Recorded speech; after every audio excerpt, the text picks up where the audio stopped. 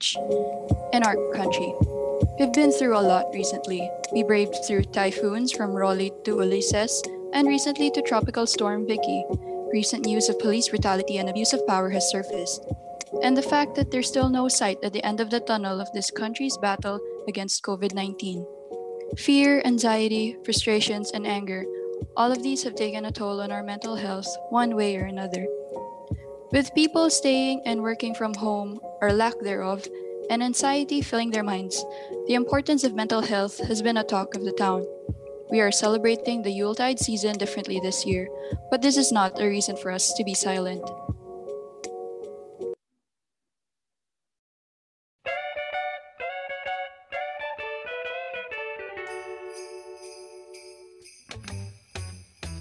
In today's episode of Tell Med About It, Cebu Doctors University College of Medicine presents a talk on the Mental Health Act of the Philippines. Tune in and may this episode help us get through this holiday season, bringing to light the issues of mental health in our country as we wish all of you a happy holidays. What Brings You In Today is produced by the Association of Philippine Medical Colleges Student Network Visayas Regional Health Policy Committee in partnership with Cebu Doctors University College of Medicine Student Council. The views and opinions expressed in this podcast are those of the speakers and do not necessarily reflect APMCSN Visayas and the participating medical school. All right. Hello, everyone. Good afternoon and Merry Christmas. Welcome to the second episode of Tell Med About It. This is a health policy podcast presented by the APMCSN Visayas Health Policy Committee. My name is Dia Robert Castro, and I am from Cebu Doctors University College of Medicine. Together with me this afternoon is a very good friend and also a mental health ally. Please welcome Ms. Rhea Valle, also from CDU-CM. Hi, Ray. Good afternoon. Merry Christmas. Good afternoon, Deo. Merry Christmas, and Merry Christmas to everyone who is listening and is joining us today for our mental health talk. How are you, Deo? I'm doing well. I'm happy that we get to share this afternoon with everyone. We have a very important topic this afternoon, Ray, and I know everyone, a lot of people, especially a lot of medical students, can relate to this one.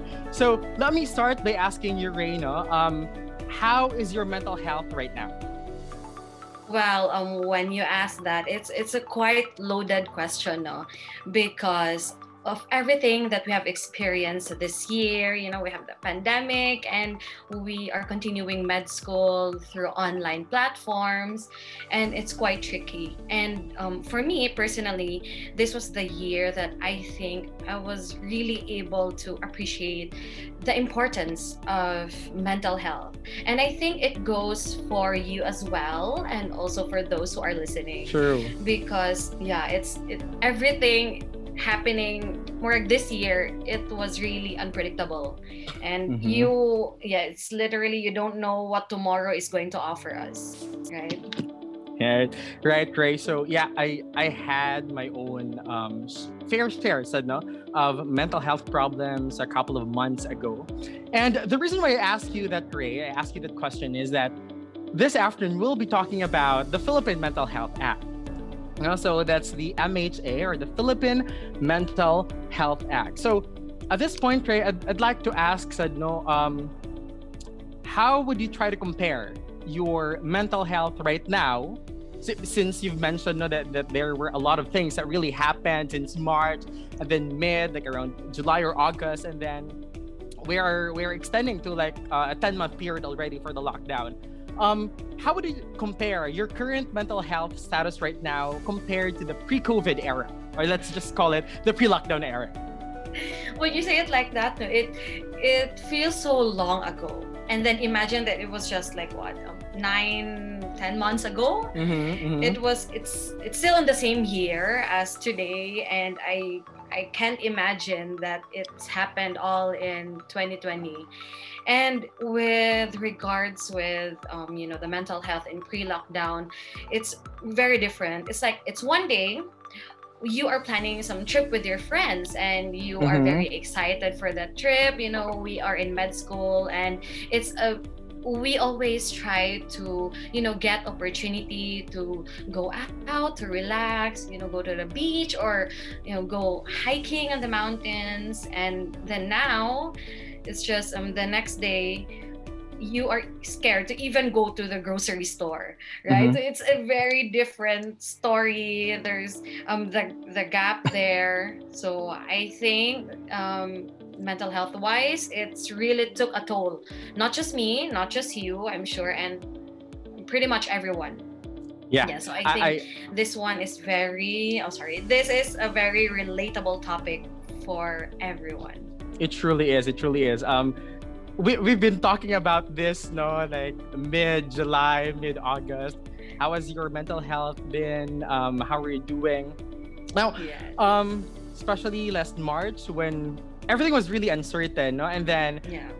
I think that was April when you transitioned to online classes, and there was a different feel to the online classes. And for me, um, it has provided a sort of comfort in a way, but sometimes there is this certain anxiety with your online classes, and the experience is really different when you get to see people face to face, and that also contributed to the mental health problems that a lot of medical students, a lot of people in general are experiencing. So I'd like to ask you, Ray, with all of these things happening, um, how did you try to cope up? How did you try to keep your mental health like on the topmost level?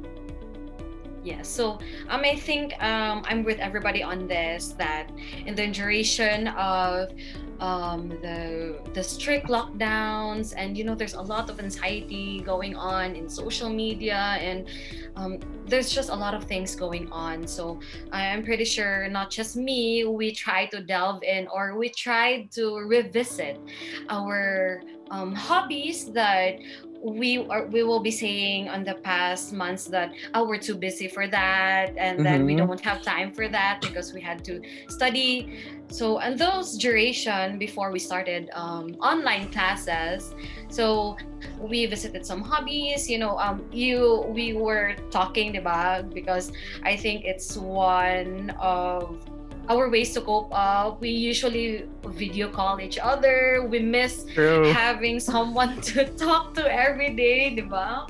So for me, that I went to cross stitching. It's very Mm-hmm. domestic. Everybody went to baking, and a lot of our friends became plantitas and plantitos, True. and it goes for everyone as well. Netflix became our best friend. What Mm-hmm. movie? So what movie next? What series next? Right? Well, that's one of our main topics when we do our video calls as well, diba? And I know that you went to yoga, right? I did. I went into yoga. I did Netflix as well. I think we shared a couple of series together. Katung mga animes that we watched together. Yes. And I think it's also good to remembering it was during the pandemic that our podcast was born, sad, no? So Yes. yeah, it has provided some light, sad, in a way. So I think with that, Ray, we can say that mental health is really something that we have to value, something that we really have to promote, and at the same time, we also have to protect. Also, again, as I've mentioned, we are going to talk about this topic right now, the Philippine mental health law. I think it's a very good avenue for us to talk about a topic that sort of not really given a lot of attention in the previous years. The mental health law, I think, has been signed into law just, I think, 3-4 years before. So at this point, Ray, are you ready now to start with our questions, our official podcast? Well, I'm more than ready, Theo. You know that I am so excited to have this topic because I know that it will benefit a lot, especially to our viewers, the medical students, and to all those people who are also struggling with their mental health, especially Mhm. during these very trying times.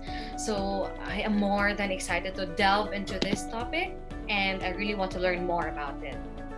Okay, so for those of you who'd like to listen to podcasts, you can consider this as your self-care for today. So listening to our mental health Exactly. podcast for this afternoon. So Ray, I'd like to ask you, what do you know about the Philippine mental health law? Well, for this, I have heard about the mental health law, but the specifics of this and the services that this mental health law can offer to its maybe to us or to our future patients. I think it's important that we would be able to talk about them today. Mm-hmm. Well, Ray, just to give a very brief background on what the Philippine Mental Health Act is, allow me to read a very short lang excerpt coming from the law. So, the Philippine Mental Health Act enhances the delivery of integrated mental health services, promoting and protecting the rights of persons utilizing psychiatric, neurologic, and psychosocial health services, and appropriating funds therefore and for other purposes. But mental health isn't just about treatment of specific diagnosed mental conditions. Aside from that, the topic of mental health also seeks to target one's mental state at its core, promoting mental well-being during life's day-to-day challenges through positive coping mechanisms, self-care, and aiming to bring everyone as close as possible to a state of peace and self-awareness. So what can you say about that, Ray? Well, yes, I do agree that this is, I think, an encompassing law that we could be really able to use more. And I think we should be able to utilize more about this because, we always promote awareness or education about things like this. And it's very apt that this would be our topic for this afternoon. That's true. And since we were in first year medical school, or if there are paramedical students listening to us right now, we know that health is always defined as the complete physical, mental, social, and a lot of things amalgamated into one.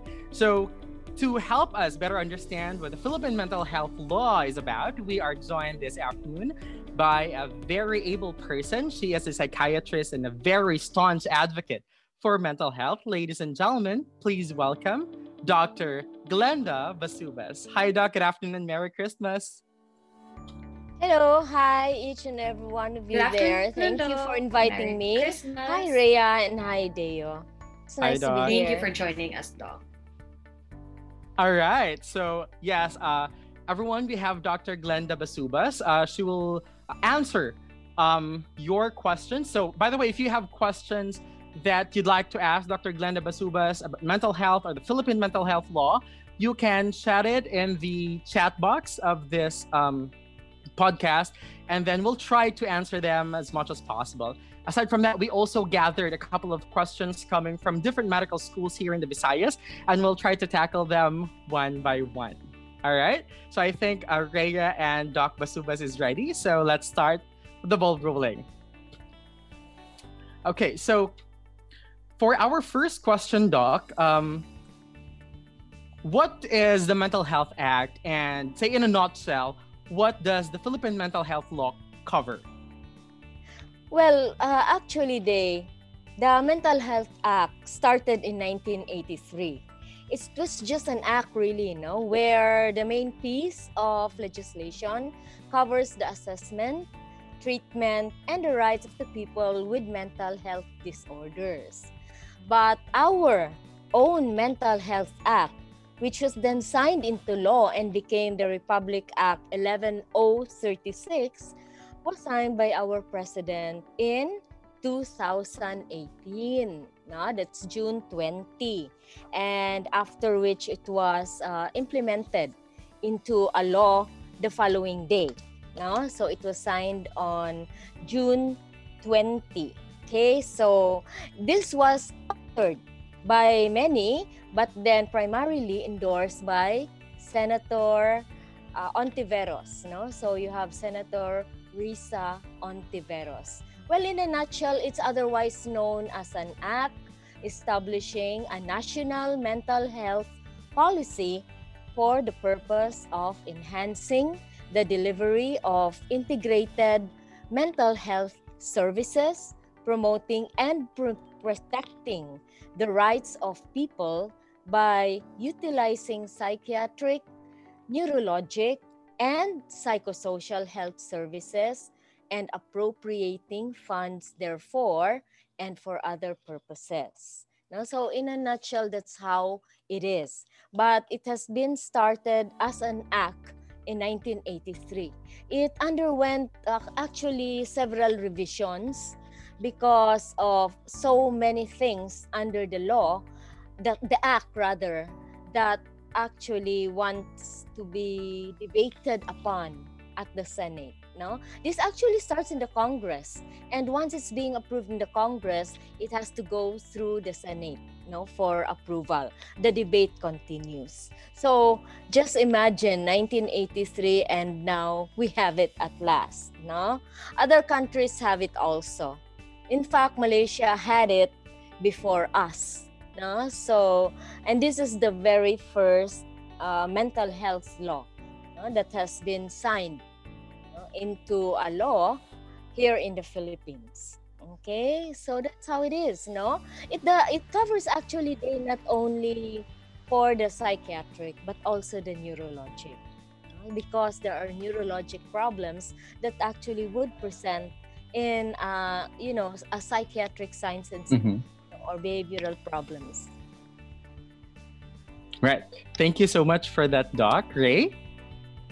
Yes, so it's very interesting to know that Doc no nga, it started way long ago, and then we are just really trying to improve more, and then finally just recently lang, so 2018.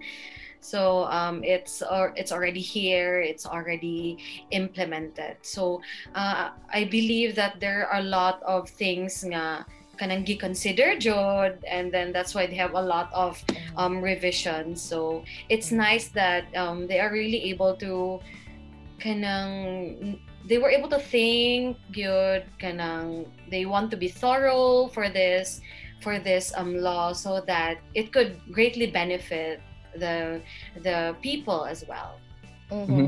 Yeah. Yes, Doc, go ahead.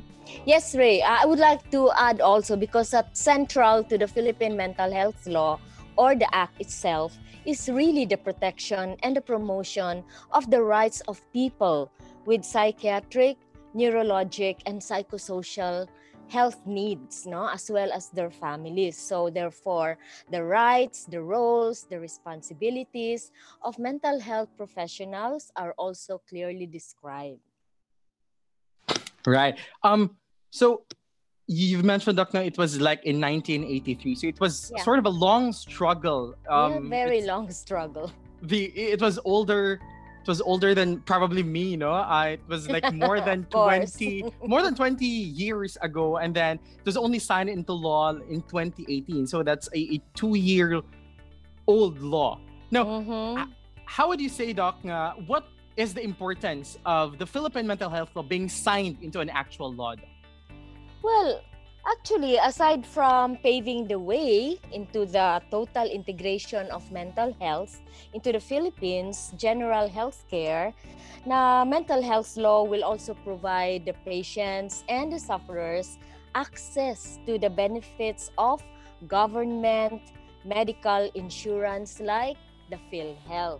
No, because before they would only be considered by the PhilHealth if the patient is really admitted into an institution and if it is grave enough to become really a liability. But now that it is signed into law, even if the continuing treatment of a patient, going outpatient for checkups and even just plain consults in the OPD, it can already be covered by the PhilHealth, or our insurance system. Okay, so also it's going to make the individual have that accessibility towards medicine. The medicines now for psychiatry actually are very good. We now have, if you're familiar, the second generation antipsychotics. But then the truth is, even if it is just the generic aspect, it's quite expensive, really. You think about olanzapine. Cheapest olanzapine is like, 30 pesos. Cheapest, no? But compare that to a first generation antipsychotic like chlorpromazine, it's only 5 pesos. No? So, still, now, under this law, everybody has access to it. In fact, in Vicente Soto, for the Center of Behavioral Sciences, with which I'm also connected to, we are giving free medications, including the antipsychotics and the antidepressants, as long as the patient is being examined at Vicente Soto. So they are now free to access the medications. Right. So, basically, Doc, it has provided availability, accessibility, and affordability of mental health services, for the general population. Yeah. Because it is also going to mandate the government to provide specific health sectors, like units, or let's say health workforce that are primarily dedicated to mental health sufferers. So if we have dedicated services for the HIV, for the diabetics, for the PTB, tuberculosis, we do have now for mental, and that refers now to the psychiatric and neurologic services for free. So yes, that is very good to know, Doc, because mental health is also a condition that we don't just put on the sidelines. It's happening, it's there, and I think the lack of awareness that we have these services is what would maybe hinder some people to seeking treatment, because maybe they would think that, like kanang same ana doc nga, the medications could be expensive, and where would they go? And I think there's also a lingering stigma about it. So that's why I think murag a lot don't want to they're just in denial. They don't want to really recognize this one because also of the lack of awareness for this one. So it's very nice to know nga the what Deo mentioned a while ago, that, and also what you mentioned, Doc, that services now with mental health conditions are very accessible and they are free. So yes, to every one of you who are listening, maybe you yourselves are going through some issues, or you think you need to avail professional helps, and or maybe few of your family members or friends. So just so you know, we have wider access already to these types of conditions. Yes, that's true. No, so basically, your mental health law signed into law to benefit everyone. Said no. Well, Doc, while I was skimming through the law itself, I noticed nga there were points that the Doc kanang there is a role for the service user, there is a role for the family, there is a role for the legal representative, and there is a role for the health professional. But there was no specific rule mentioned there for medical students. Maybe that's under the health professional. But as medical students, Doc, what should we know about the Mental Health Act? As students, then you belong to the roles with still under the educational institutions, no? So when actually this bill was unanimously approved in the Senate, 2017 pa, no? But it was signed into law in 2018, no? There were actually several inclusions in the said proposal that highlighted the roles of different government and public sectors in order to fully implement its measures, no?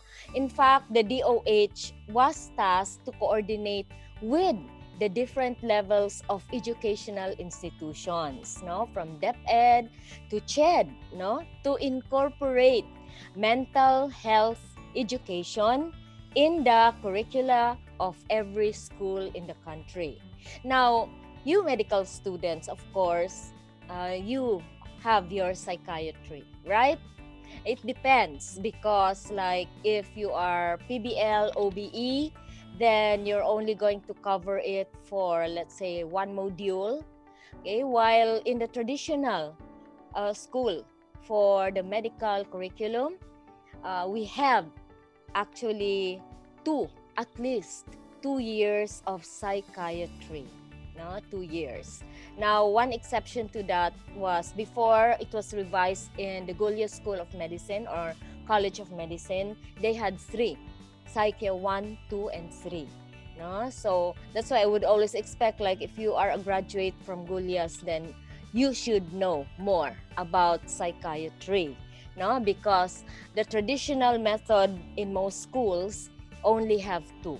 Okay, Psyche 1 and 2, but they are yearly subjects. But nevertheless, doesn't really matter because when you are really interested into psychiatry or mental health, then you would try to get every opportunity to learn.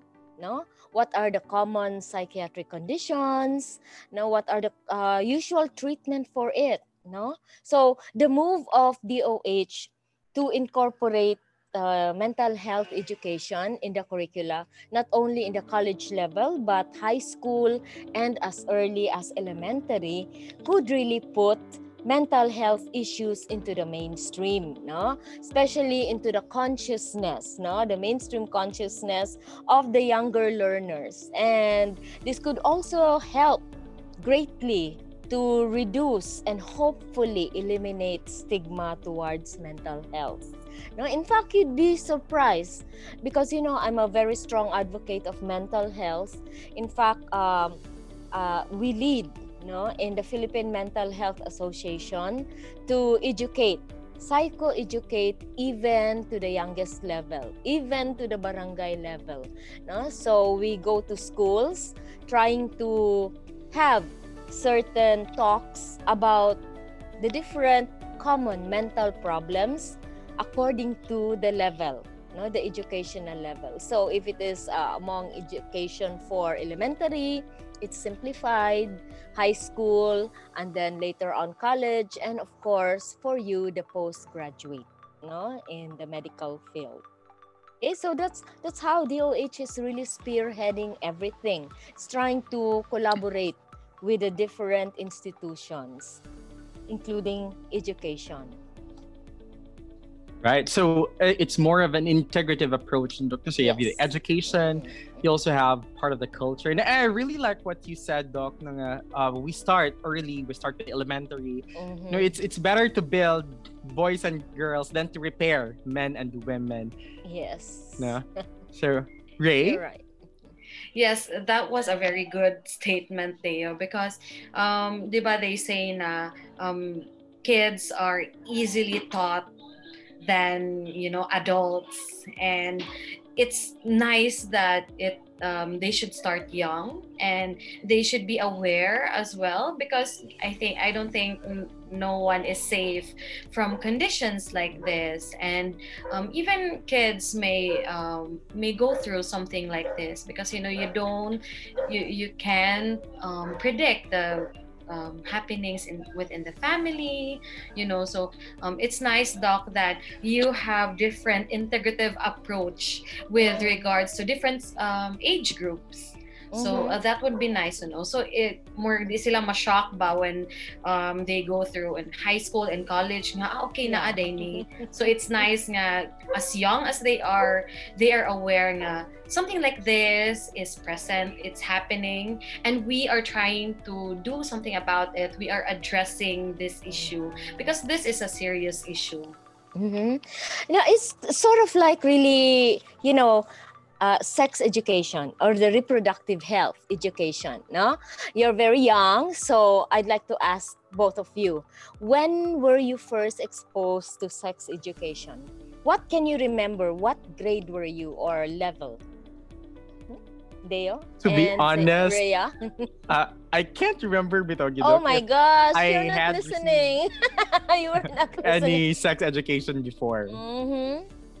What about you, Ray? Ray. As for me, Doc, I think maybe high school or Okay. yeah, at that age. But it's not something kanang It's an really extensive thing, taught in school o nga kanang Mm-hmm. palay tarong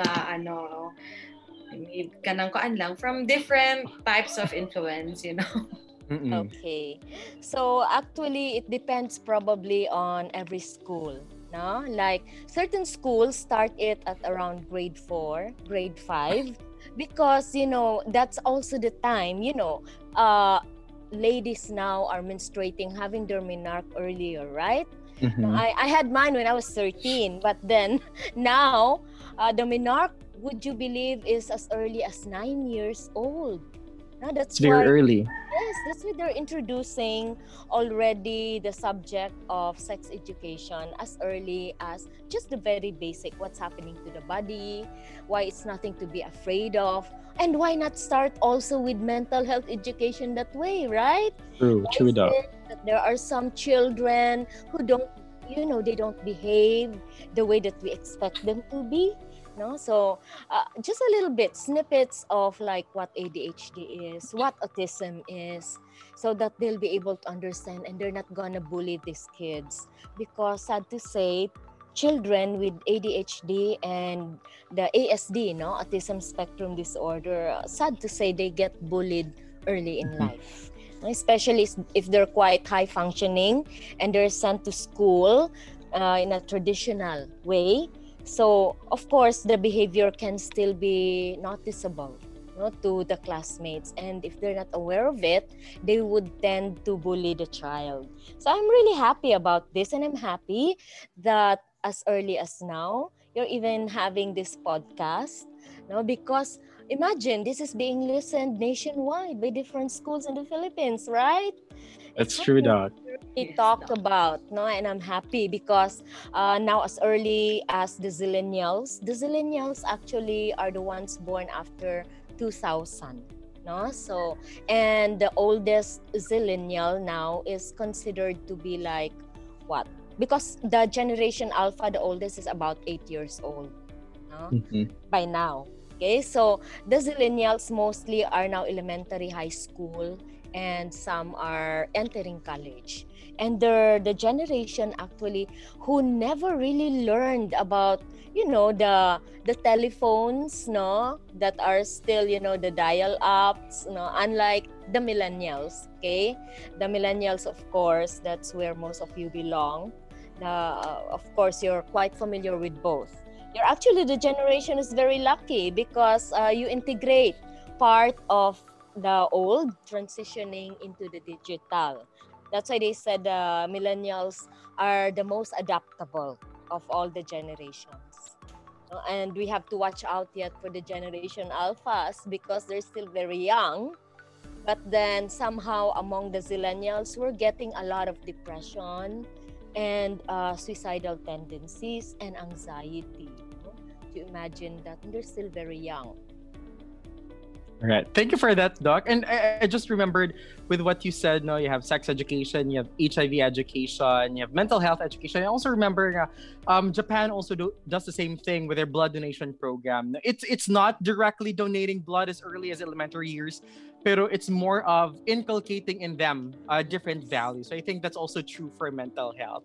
So that's it's also nice to think of kanang transformative learning nung as early as kindergarten or elementary. You get to bring that when you become when you reach older ages. No, siya. So thank you so much for that, Doc. Now we'll have a couple of questions, Doc, coming from different medical councils, and I think this one is related also to the previous question. So part gyapon, Doc, of being a medical student, how can we sort of help in raising awareness on the importance of the mental health law? Oh, yes. What can you do to help? No? Although, there's a general perception of mental illness, and Now it has already improved over the past decades. No, studies show still that stigma against mental illness is still quite powerful, and this is largely due to media stereotypes. No, even the jokes alone, right? Have you noticed when it's about mental health, they tend to laugh more and they joke a lot about it, right?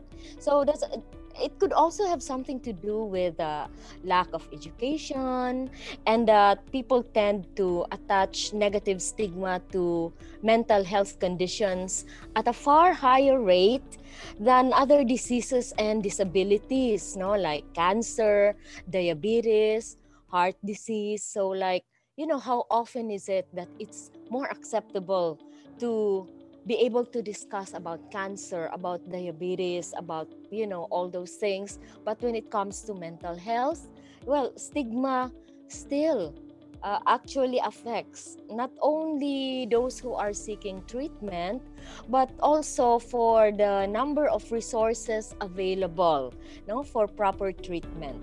Would you believe that even among our colleagues, no, probably you in the future, you'll be more open to it.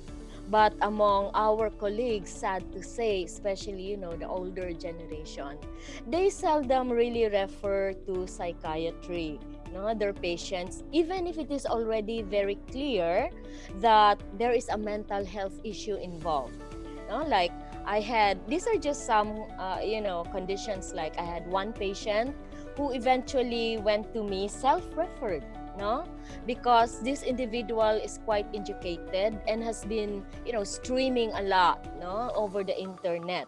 But I was just sad when she actually told me that, you know what, doc, dugay naman unta ko. This has been a long time that I really wanted to see a psychiatrist, but it was my internist who actually told me that hindi pa man ko buang. No, I'm not yet out of my mind. No, I'm not yet considered, psychotic. So why should I go? But then eventually, she sought it upon herself to really go. No, so these are some of the conditions that actually at this level we're still facing. No, and even in training institutions like Vicente Soto Hospital is actually a training hospital on a tertiary level. No, so I still have to guide residents, no, because I'm now the training officer in charge for psychiatry there, and I have to talk with the residents who are quite, caught usually in a debate and argument with other departments in the same institution. Like for example, delirium, no? Of course, the patient presents with behavioral problems, no? Becomes agitated, they're hallucinating. But, sad to say, it's very easy for the other departments to say, oh, you refer that to psychiatry. Huh? They did not even try to see what's the reason behind it, only to find out later on that, oh my gosh, it is organic, no? So you try to get rid of the organic or medical cause, the patient actually will be relieved of the delirium. So you see, even among doctors, there is still a lot of debates about it, no? So arguments. And that has something to do with stigma.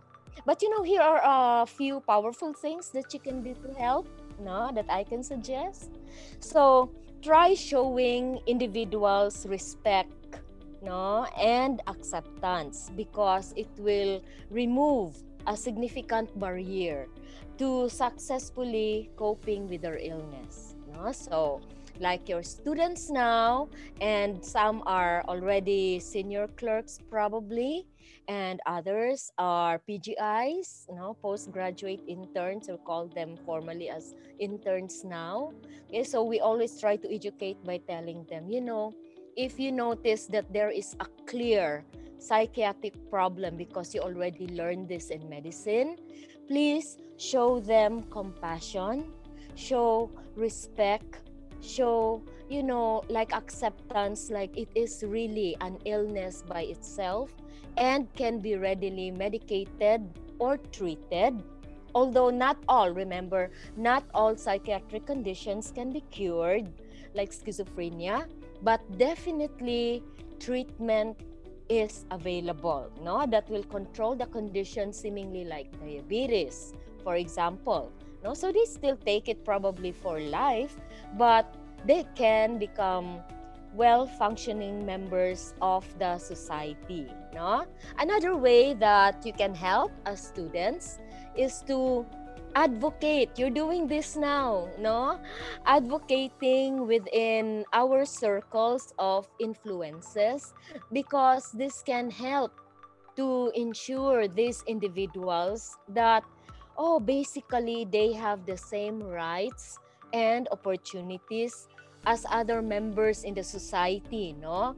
The church, the school, or even the community, no? And stressing within your level towards other people that you may come across with about learning more on mental health, because this will allow us to provide helpful support to those affected within, not only in communities but even in our families, no?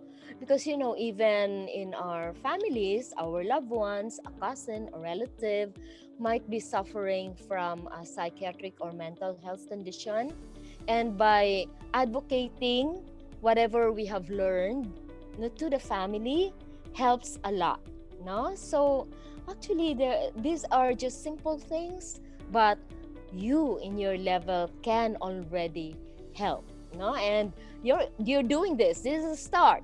Hopefully it's not going to just stop here, but there will be more, and we can have more podcasts about different issues in mental health. But this is just the start. This is general, no? And it's very important to know about the mental health law first, then afterwards we can thresh them out one by one, because it might take several sessions pa to talk about it alone, no? Yes, thank you so much for that, Doc. Ray?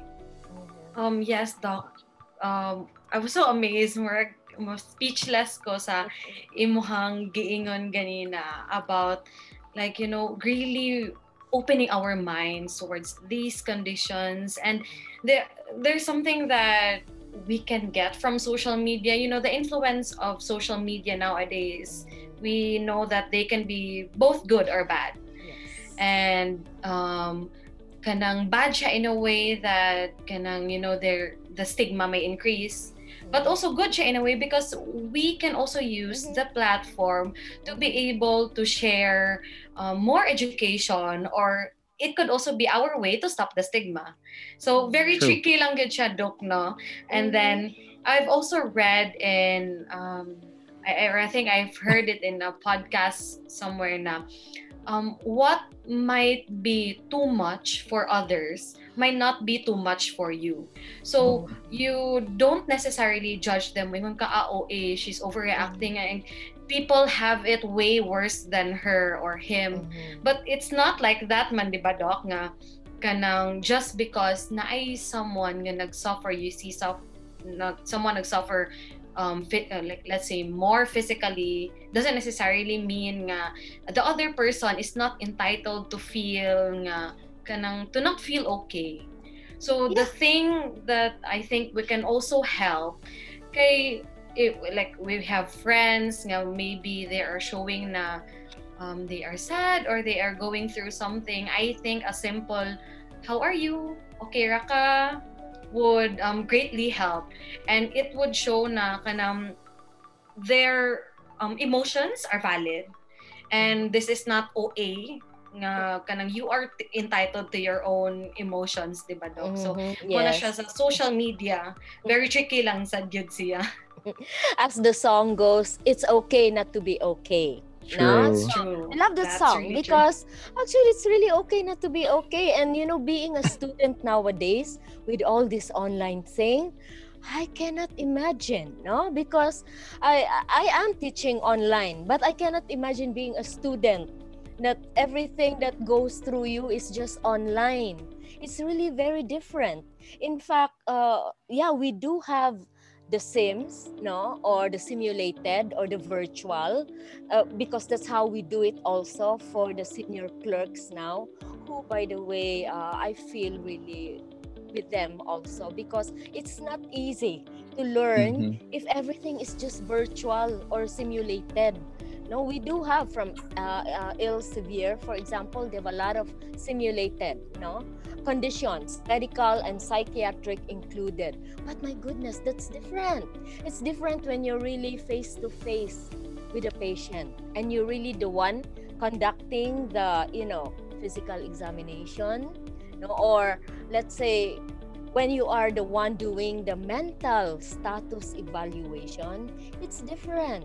Even in psychiatry, you are doing, telepsychiatry, for example. That's how we are now in Soto, because for psychiatry in Soto, we have closed because so happened, unfortunately, we had a case of COVID patient inside. So we had to close. We had to defer admissions, just manage them for acute care. And for the outpatients, we're doing telepsychiatry. That's another thing, no? Because even for the residents, they're having some difficulty, really, no? Facing and following up patients. And of course, there's that internet thing also. The facility, the department may have a very good connectivity with the internet, but what about the patient on the other end? No, they go static, like, and they're doing like that, and then you say, oh, okay, so what's he trying to say? Or like one patient who's running back and forth trying to catch a signal.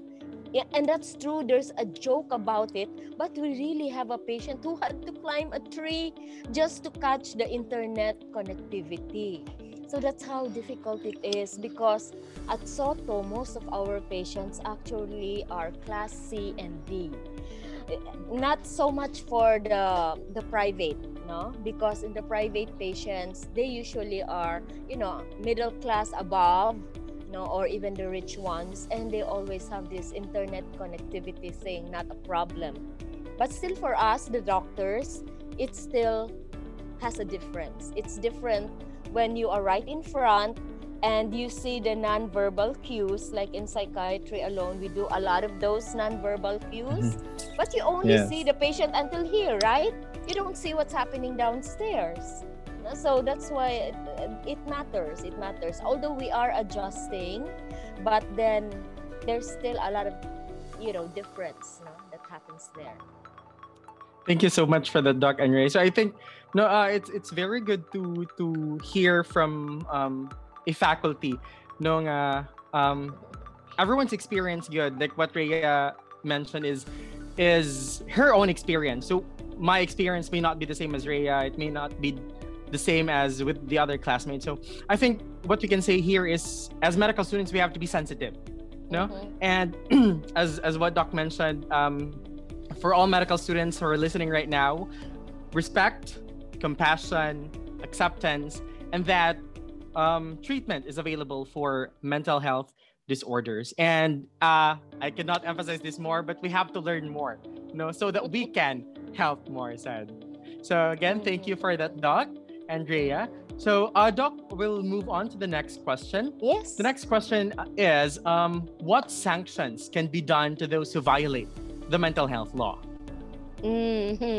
Now, we're talking about the implementing rules and regulations, which has just been signed, by the way, by Dr. Duque, just this, I think, January 2019. But even then, even if we already have the IRR or the implementing rules and regulation, the implementation of it, or if it really has the teeth to bite those people who are, trying to violate the law. Okay, so like bullying alone, so bullying has already been, very much common, and it's being already identified that in schools, the bullies really have to be sanctioned. But although as perpetrators, they also need treatment because the bullies themselves also have a lot of conflicts at home in the environment. No? So sanctions actually are not yet clear cut about really what to do. Like, for example, what about of course, gender equality, no, that's already there and it's already being promulgated. But even then, there are still other individuals who still try to make fun, no, of LGBT Q&A. They really don't realize that they can be, dragged into court for doing what they're doing. But also for the individuals who are suffering from mental health problems, they are entitled to this, but they just really have to go and file cases formally, if ever. No? Now, at school, it has different sanctions. No? Like, it can be as mild as a warning. Memorandums, memo can be given to the student, or as grave as expulsion from school, no? If there is a violation in any of the items mentioned in the mental health law. Now, for the patients themselves, no? So any patient, for example, who is mismanaged and not getting appropriate treatment can always report to the chief of the hospital, to which the patient is getting treatment, and the chief of the hospital will be the one to find out if the doctor has a lapse after hearing the explanation of the doctor. No? So, of course, they can also file cases, but then it will depend on the burden of proof. No? Of course, the evidence. Everything has to be evidence-based. That is why even now, medical practitioners, especially we're talking about in the field of mental health, we also need to be careful and cautious when treating. No, every patient has a right. No, remember the Bill of Rights. They have rights: right to treatment, the right to say no to a treatment, the right to choose a doctor. No, like I always tell these patients, who come to me, like patients in mental health with mental disorders, they can go round robin. No, they have already been like to other doctors, and then they come to me eventually and they say, Doc, I actually came from Doc so and so and like that. But I always tell them, it is your right. If you want to seek another opinion and you are not satisfied with mine, please, you can, because that is your right. It is your right to know what medications are being given to you. And then I just hear comments like, Doc, is that so? Like I was injected and I really didn't know what was injected to me. Oh yes, you have the right to know that. So, we also need to do some time for psychoeducation to our patients. What rights do they have? The consent, the confidentiality issues. No? So, like if I give my cell number to the patients and tell them that you can text me, but please don't call. Why? Because I need to find out who you are, because I don't keep your numbers, they are confidential. So if you have an issue, I have to make myself available too.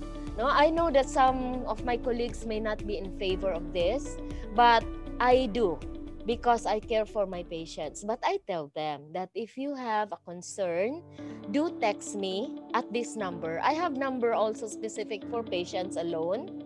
And then always state your name, state the medication that you were given, and then third is the concern. What is your concern? And don't worry, I will answer you back. If I need to explain further, I'm going to text back, please call now. Okay, so that means I'm now available and I need to talk more to you about your concern. But if it can be answerable with just a text or a messenger, Viber, I do. No, I answer. We have to be careful, because now patients also have rights and they can demand, and they can also really go and seek for justice, no? If they think that they were not treated properly. Sad to say lang that most of our patients, especially coming from the C and D level, they don't really ask. They're afraid, they're ashamed, they're embarrassed. But this is what we're doing also in our psychoeducation as we do community outreach, no? That's part of the training in psychiatry. There's a subspecialty called community and social psychiatry. Just like there is child psych, we do have community and social psychiatry. It's part of the training. This is where we go to far-flung places where there are no mental health programs, and then we include the psychoeducation. Now, why it is important to know what you're being given, and if you feel right, no? And if you don't, you can always complain, but to the right authorities where to go, no? So there can be sanctions, like for the doctors it can be as mild as just warning coming from the chief, or if this doctor is still a resident in training, it can be a demerit, no? So we call that a demerit. If you interns also have demerits, we do issue demerits for our residents, no, who are not practicing, not treating the patients well, or even expulsion from the training, no? If it is grave enough, they will no longer be included in the training, and they will be considered like they cannot be promoted to the next level. Okay, so that's how we deal with it. But the law can really even also give imprisonment for those who are doing the malpractice, no? Especially. So this will be included in the legal med, no? So you have your legal med, medical jurisprudence, and even maybe looking towards the future, it will fall under behavioral sciences. It might already one day become a board exam really subject, no? But it will fall, just like in the United States, it's actually under behavioral sciences. No, but now it's still being incorporated under internal med, no? So that's why medicine as a subject, board subject, psychiatry is there.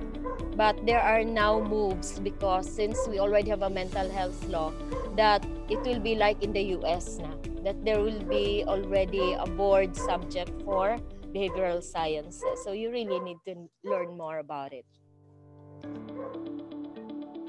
All right. Thank you so much for that, Doc.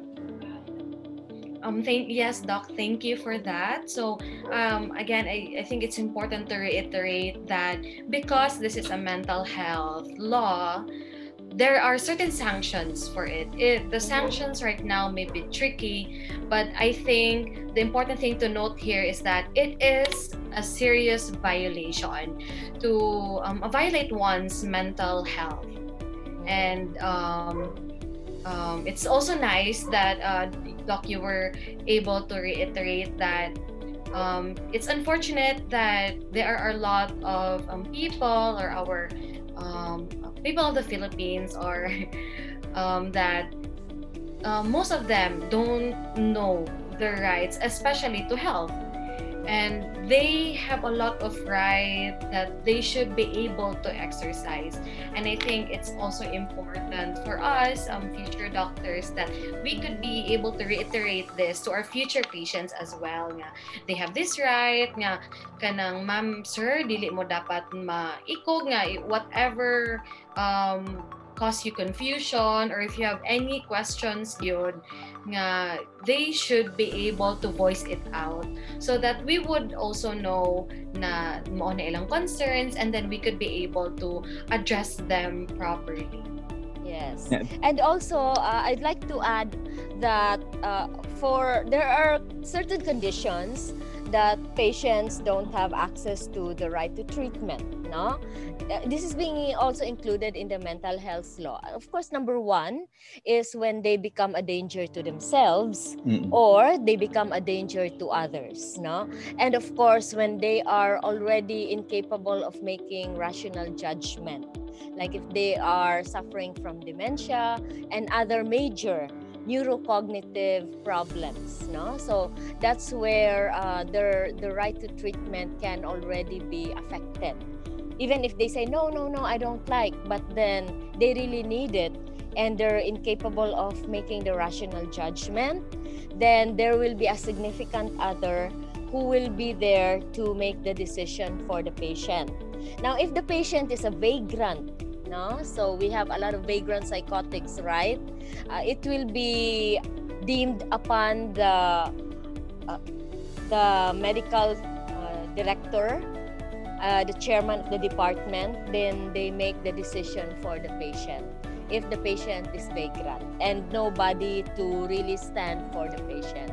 That's how it goes. And so this is also being mentioned in the mental health law and in the implementing rules and regulations. Thank you so much for that, Doc.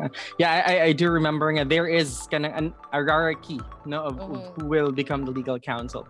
Bro, I think to put it in a nutshell, I think the most important thing here is respect for human dignity and respect for others. No, I think not just for those who have mental health problems, but to everyone in general. Yes. Yeah. So thank you so much for that, Doc. And the next question, Doc, sort of related sa ating mga prior questions, but maybe you can have, or you have kind of additional input on this one. This comes from our friends from the University of St. LaSalle. So shout out to our friends from Bacolod. Maayong hapon.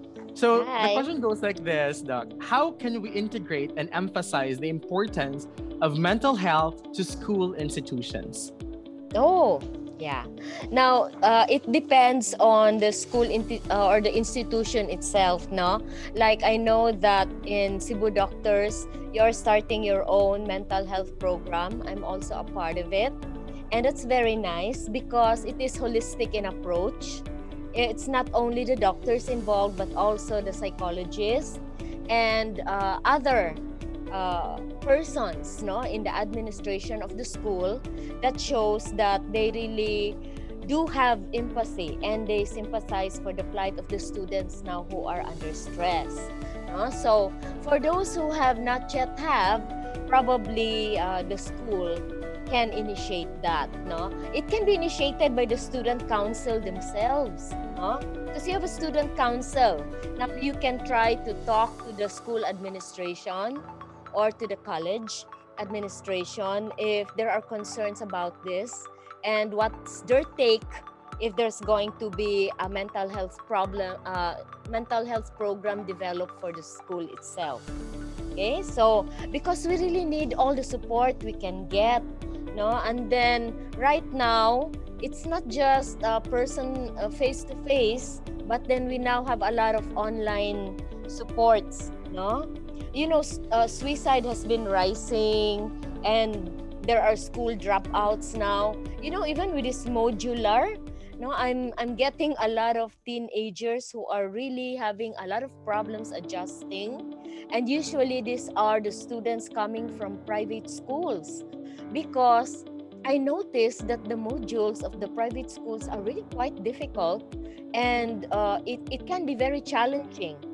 I'm not saying that those from the public schools don't have it, no? But, you know, I noticed that in the public schools, they are very careful because they're being supervised really, no? So, but in the private schools, I don't know, maybe they're having a free, you know, they're getting their own way of trying to make the modules. But it's not just me, but I also confer with my other colleagues in the same field. And likewise, they're also getting it. Most of them are in the high school. That's the elementary they also have. No, but it's usually because the parents themselves also are having difficulty in understanding what the module is about. You know, the generation gap, it's really very difficult. Plus, the internet may not be readily available. You know, the sources. Okay, so the school really has to come up, has to be proactive about what to do. No, you do have guidance counselors, but it may not really be just enough. There should really be something like a mental health program for the school, no, that will cater specifically for the students who might now be suffering certain mental health issues because of how they are adjusting to the new normal. No? We call it the new normal. And there are a lot of online. You can search this even in the internet. There are a lot of free online support groups that you can join. No? You can search through that in the Luzon, Visayas, and Mindanao areas. No? Whatever your take is, if you scroll through those, it's spearheaded in Luzon by the National Center for Mental Health. No, they have their crisis hotline. Now here in the Visayas, I'm familiar because we do have our own crisis hotline 24/7. It's free. We call it Tawag Paglaom. No, so of course there are others also, like in USC, they also have their own support groups. Okay, so it depends on the school really. No? So which schools and universities are proactive and they give free online support groups or consults, or if the need arises, really consult with a mental health professional like a psychiatrist, no, who might be needing now medications like antidepressants and anti-anxiety agents. No? So please contact your school. If you don't have one, then my advice to you, you have a student council, try to get in touch with the school administration, talk about it. And it should be, because the government mandates that the mental health service should be available to each and every one in different sectors of the society, including the schools, up to the elementary level, in the community, up to the barangay level. Otherwise, the school can also be sanctioned if they don't have one. No? So try to be proactive. Let's be proactive in this. Thank you so much for that, Doc. I really appreciate this particular question, considering even us being medical students. I know we have psychiatry subjects. I think Rhea mentioned it earlier. We are still prone to having mental health problems or mental health issues. And I think the important point you made there, Doc, is that there are people that you can reach out to. There are people that you can get help from. And it's important for us to reach out to these people, said. Ray, would you like to add? Yes, about sa katong hotlines, no? So again, it's good nga we have really a lot of means na, Doc, no? If kanang whatever ang atong ma-reach, kung unsa atong prefer. So we have different means as well. So atong nakamakaingon, Doc, nga na ay support groups, even though online. And I believe we have a lot of free podcasts available also, nga, di ba? Like this one. Yes, Doc. Like this one. So it's nice that this is becoming a proactive solutions or actions toward this very serious issue. And katong tawag paglaom nga imong giingon, Doc. So it's a nice thing to know nga naay ngani, and it's kanang sa Visayas naatay ma-access, naay sa Luzon as well. Yeah, and also Mindanao too, no? They also have theirs. Actually, you can browse through them in the internet. If you want free, yeah, there's really a listing of the free, and they are credible online supports, no? But of course, if you can afford, there's always the private also. It depends really on where you want to ask for help. Yes. Yes. Sorry. Go ahead, Ray. No, sorry. I just want to ask lang, Doc, about the tawag paglaom. Can we search it sa internet lang? Maybe yes. For more details. Yes. All you have to do is go to BSMMC, Center for Behavioral Sciences, and there you'll see the post of Tawag Paglaom, no? Of our outpatient services. It's actually a joint venture with Globe, no? And also with the DOH and Vicente Soto, no? Memorial Medical Center. Thank you for that, Doc. I just remembered, I know nga, I used to train for the this is the Hope Line, Doc, no? I This train used to for be the Hope Line, yeah. Yes. Way back 2014, I attended the training sa Hope Line, and I never imagined I get to become a person on the other side of the line. I get to be the caller asking for help through the Hope Line. So through the Tawag Paglaom. So yeah, I think that's a very important point, no? And never be afraid to reach out for help. Good. It's 24/7. No, so yeah. and then if it's really you need to talk na good, you'll be scheduled right away with a mental health professional, either a psychologist or a psychiatrist. It depends, no, because people who are answering your calls here in Tawag Paglaom are all trained properly, so they know how to handle, they can talk, and at the same time they listen, and they will know where to triage, no? So where to be referred. Will you be more for psychological counseling, psychotherapy, or now you really need to see a psychiatrist? You might need medication. No? But even if it's the psychologist also can tell if this is no longer just purely psychological. There's already a psychiatric component. So yes, all you have to do is reach out. No, help is very much available. Thank you for that, Doc. And I think it's also good, no, to acknowledge the work that our friends over there, the Tawag Paglaom, do, especially during this time, the holiday season, that they're still working 24/7. Thank you so much for what you do to improve the mental health of the Filipinos. Okay, so at this point, Doc, we'll move to the next question. And I think this is a very relevant one. This comes from our friends from the University of Cebu School of Medicine. The question goes like this: how can we address and promote mental health at this time when the country's current priorities are centered to the pandemic, the calamities, and the socio-political issues? Just remember, there is no health without mental health. And that is your clue. And it's really very simple to try to have a good mental health and to maintain your mental health. Just eat right, sleep right, and exercise. No? So, tulur gina. There are only 3, no? If you follow them, they're all actually catering to lifestyle. As a number 1, of course, is mind what you eat. No? So, that's why they say you are what you eat. No? There's a saying that goes like that, because if you keep on eating unhealthy food, you might even become vulnerable to depression. No? But then if you eat healthy, you balance your diet with proper nourishment, you take your daily dose of vitamins, whether you like it natural or tablet form, and then please move. The body only needs 30 minutes of physical movement every day.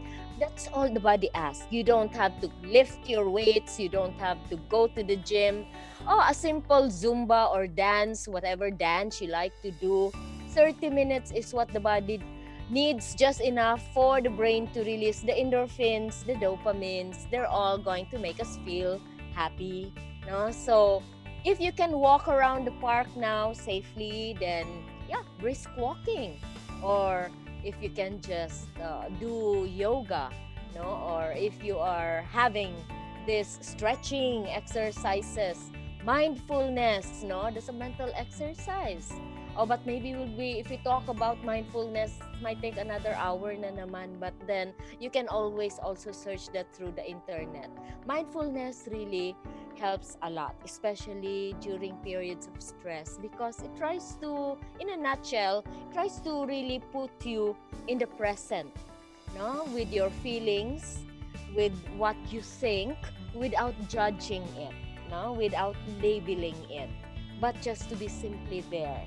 No? Like, for example, they say, it's not easy during this time. Of course, when you practice mindfulness, you're not gonna get it in just one sitting. No? It's just like physical exercise. You also train the mind, no? And it takes time. You just practice it. Good thing about nowadays, internet, if you have it, whether it is connected or cellular data, you have it, You can just surf the net and everything is there. YouTube is there and very simple. That's how others learned how to cook. I noticed, no? Most of them search the YouTube and then they post what they're being able to do. Then why not do the same? Sleeping right. Okay, enough sleep. It depends on what kind of person you are. Maybe you are the morning lark. You go to bed early, then you wake up early. You're a morning lark. Or maybe you are a night owl.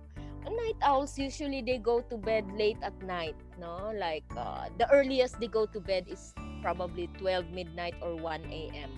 And then they also wake up late, okay? Because but there are also others. It depends on the amount of sleep that you need. Not everyone is equal here, no?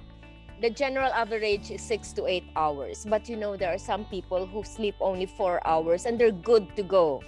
Why? Because it depends on the type, no? The quality of sleep that you have. No? The lesser REMs and more non-REMs you have, like if you say, oh, I had a dreamless sleep. Actually, you had a dream, you just can't recall it. But what matters is that when you wake up, you feel rejuvenated. That's the clue. You had a good night's rest. But the moment you wake up and you have so many complaints, you're grouchy. So it means that your sleep is not good. No? So quality of sleep, it is also going to be dependent on the person. Others need 12 hours. If they don't get the 12 hours, they feel so grouchy. So it depends on the need of the individual. It's just the general average, which is 6 to 8 hours. Doesn't necessarily have to be that way. So there you have it, folks. It's really very simple. And another thing also I'd like to add is acceptance, self-awareness. The very moment you notice that, hey, something's not right here, I better go get some help. Talk to a friend, to a confidant, or if the need be, call the online support, no? Like tawag paglaom, no? It's just a call away if you have nobody to talk to. Okay, so always remember, when help is needed, all you have to do is to reach out. But first and foremost, you have to be aware and you have to be accepting of one's own weaknesses. No, we have our own weaknesses, no, each of us. Nobody's exempted from it. No, but then what's important is we need to accept. No, and remember, depression can strike anyone. Doesn't mean to say na depression is only for the weak. No. Or I can't get depressed. I have an IQ of 130. Oh, please. No. So it doesn't choose. No? Everyone can get depressed, including myself. All it takes really is the right stressor to hit you. But if you are very much aware of yourself and you're accepting, you know your boundaries, you know your strengths, you know your weaknesses, then go ahead. Act on it appropriately. No, that's what I can say. And you'll have a good mental health. You can maintain it as long as you start from there. Self-awareness talaga. Yes, thank you so much for that, Doc. So that's the clue there, no? For everyone who's listening, know yourself, be self-aware, and accept your flaws, know your strengths. Right?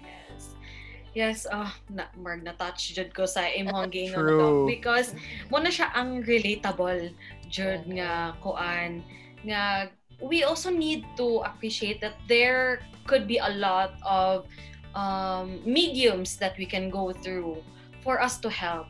All you just have to do is you take that first step, you get up, you do this. It doesn't necessarily nga imong buhaton tanan. One step at a time. And I think from what Doc mentioned, what we can get from it is not everything that would work for one person would also work for you. So man siya, that's why we could be in that stage nga trial and error ta. So since nakakita niya nga yoga work for him or her, maybe I should try. But if you feel na more good siya naka-help nga, it's not for you, then it's okay to look at other mediums as well. Kaya daghan man kaayo o gi-offer, diba? Like Doc mentioned, na daghan sa YouTube, dili ra yoga, daghan nag-free yoga, pero daghan sa free mga baking sessions, cooking sessions, nga if ganahan ka mo delve into electronics or kuan, so very grabe ang variety. Just know what really de-stresses you. No? So, if listening to music does, go ahead, do it. Meditation does, go ahead, do it. Different strokes for different folks. So, just be aware, no? Where you can really de-stress. Yes. And for those of you who just joined in our live podcast, I'd like to repeat what Doc made mention earlier. No, 3 things lang yun. You only need 3 things to keep ourselves mentally healthy. Mind what you eat. Move your body. No? So galaw-galaw. And then sleep right. So I think this is a very good time for medical students to get your Z's. No, kaya wala tayong klase. True. And yes, atong gigon ni Doc ganina nga the clue here is that you get rejuvenated after your rest. All right. That's right. Especially you medical students, some of you are getting asynchronous classes, right? Now during the holidays, so there's so many asynchronous. So you just have time management, no? Like you might want to sleep first and then study later. Good thing is that now online learning is more flexible. No, it's more flexible really, especially for the medical students. True. So schedule your priorities. Okay. Thank you for that, Doc, and Ray, for your input. Now we're almost closing on our podcast, so let's move on to the next question. I think this is a very important one for us to know. What are the different treatment options available in the Philippine setting for medical students experiencing mental health problems, or even kanang non-medical students or the general population? Now, there are actually 2 types, no? You have the pharmacologic, this is where medications really given, and you have the non-pharmacological way, which is the psychotherapy. And there are many kinds of psychotherapeutic techniques and other support measures like behavioral modification, mindfulness. These are things that can be done as recommended by the mental health professional. No? So you might be able to read about your condition, and in fact nowadays in the internet alone there are a lot of checklists. No, you can even get the Hamilton depression and anxiety rating scale online. No, you can answer that and you'd know like, oh my God, my score is very high, because it's a test that you'll not be happy you get a high score. No, the lower your score, the better you are. But now you know, you can gauge yourself. You gotta ask help. You just try to seek for help, because the mental health professional can give you the options. No, for me, if madala pa og mga psychotherapeutic, psychosocial interventions, I do it. But if I really feel like the student needs pharmacological intervention, then I also recommend it. But I do together with that psychoeducation, no? Because you medical students, you're quite familiar with it. But for the non-medical, you have to do some psychoeducation to let them understand why it's important to take the meds, what are the possible adverse reactions. But first and foremost, I always tell them there is no medication without any side effect. But I explain to them the effect, even if it is 1 in a million, it is always registered because it is still a side effect. But what is important is that you are monitored properly by your doctor with the medications that you're taking, and by making oneself available if the need be, it helps a lot for the patient. It gives them the confidence, no, to really become cooperative to treatment. Because the moment the patient also, practice in medicine is also like business. If you don't know how to relate and you don't have a good rapport with your patient, they're going to leave you and they're not going to follow your instructions. So we need also to guide them and be there for them. Thank you for that, Doc. Ray, you want to add something? Yeah, so about sa guidance, Doc, no? So right now, it's quite tricky because again, lahi rajud ang dynamic if like telemedicine lang through Yeah.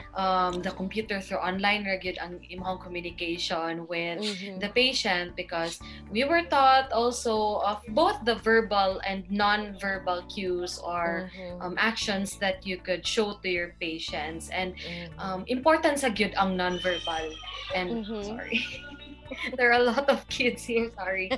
So I'm so sorry. So yeah, about the non-verbal cues, it is as important as the verbal cues as well. And then katuyong gingon ganina, Doc, na ang makita ra nimo sa each other sa imong patient nga like ano ra top half ra sa tao. So it's lisod. Lisod siya to really try to relay our compassion, our kanang understanding good to our patients. There are actually pros and cons to telemedicine, no, or telehealth, depending, no, like for us telepsychiatry, but in general it's called telemedicine or telehealth. Now, what are the advantages? Of course, if you have the right connectivity, there is increased access, no, to healthcare, to care, consults, and then it will also limit the risk for infection. It's pandemic still, no? And then of course, the con there, number one, will be for the doctor really is the cost of let's say the equipment, no, and the technology, because it's not like it has to be an application. It doesn't mean that you're okay, you can just see the patient through Viber or Messenger. That's not enough, unless of course the patient you're very familiar with. But what about the record keeping, no? Of course, there's a free app for that, no? It's called DocQuity, I think, no? I think the Doxy, there's the Doxy.me something. We're trying to use that app also in CBS, no, for our patients, record. But there's the lack of physical interaction, the nonverbal cues, you won't be able to see it. It's difficult also to examine when you're examining a child, for example, or for some specialties, like for example, if you want to do your neurological exam, how are you going to do it? No, you really have to touch the patient. No, the physical examination is, very much lacking. So you will have to make do with a lot of your clinical eye. Okay, and then of course, the booking, the quality of the videos, the calls, the access to the technology on the part of the patient, they do matter. And like Philippines, we're not like the advanced countries.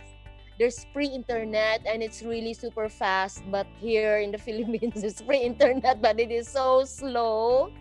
No, so pirmi lang kang loading. No, in fact, I pity some of my medical students because they sometimes open up to me and, Doc, nahurot na akong data, because they're just using the cellular data. They don't really have an internet connection. That's why it's an option to have the asynchronous, no? But even for us teachers, it's quite difficult. Like, I'm very used to really looking at the students, following up. I'm always, like when I discuss, I would like to go up and down the amphitheater, but then I can't do that here, no, unless I'm going to pin each and every one of the student. So there are really pros and cons to it, no, about this online thing. But hey, if it's gonna be a part of the new normal. So the question now is, telehealth, is it here to stay? No? So, well, actually, truth is the demand for telehealth is already growing. No, because probably of its convenience to some, accessible, and it can be cost saving because they don't have to beat the traffic, no? Like you can it's just a call away, and it can be an attractive solution for practices that want to improve their current services. No, but however, what I can say is that regardless of one's view to telehealth, it's set to be a mainstay, no, in modern healthcare. So, and will likely become a well-established method for managing healthcare in the near future. So that's why it's quite difficult for some of the baby boomers, no? So like those who were born before the 1960s, most of the consultants really have a difficult time, although not all, no? There are a few who really are very flexible, and they also go into telehealth. No? But then if that's how it's gonna be, that's how it's gonna be. It's here to stay. And if this coronavirus is here to stay as well, it's been starting to mutate into different variants. So we'll just have to face the music and go with the new normal. No? So if it's going to be a practice, just have to be, for me, it's a combination now. My practice in private, because I do private practice. I do face-to-face, but since in the hospital where I'm practicing, there is a quota for the patients who can only come up.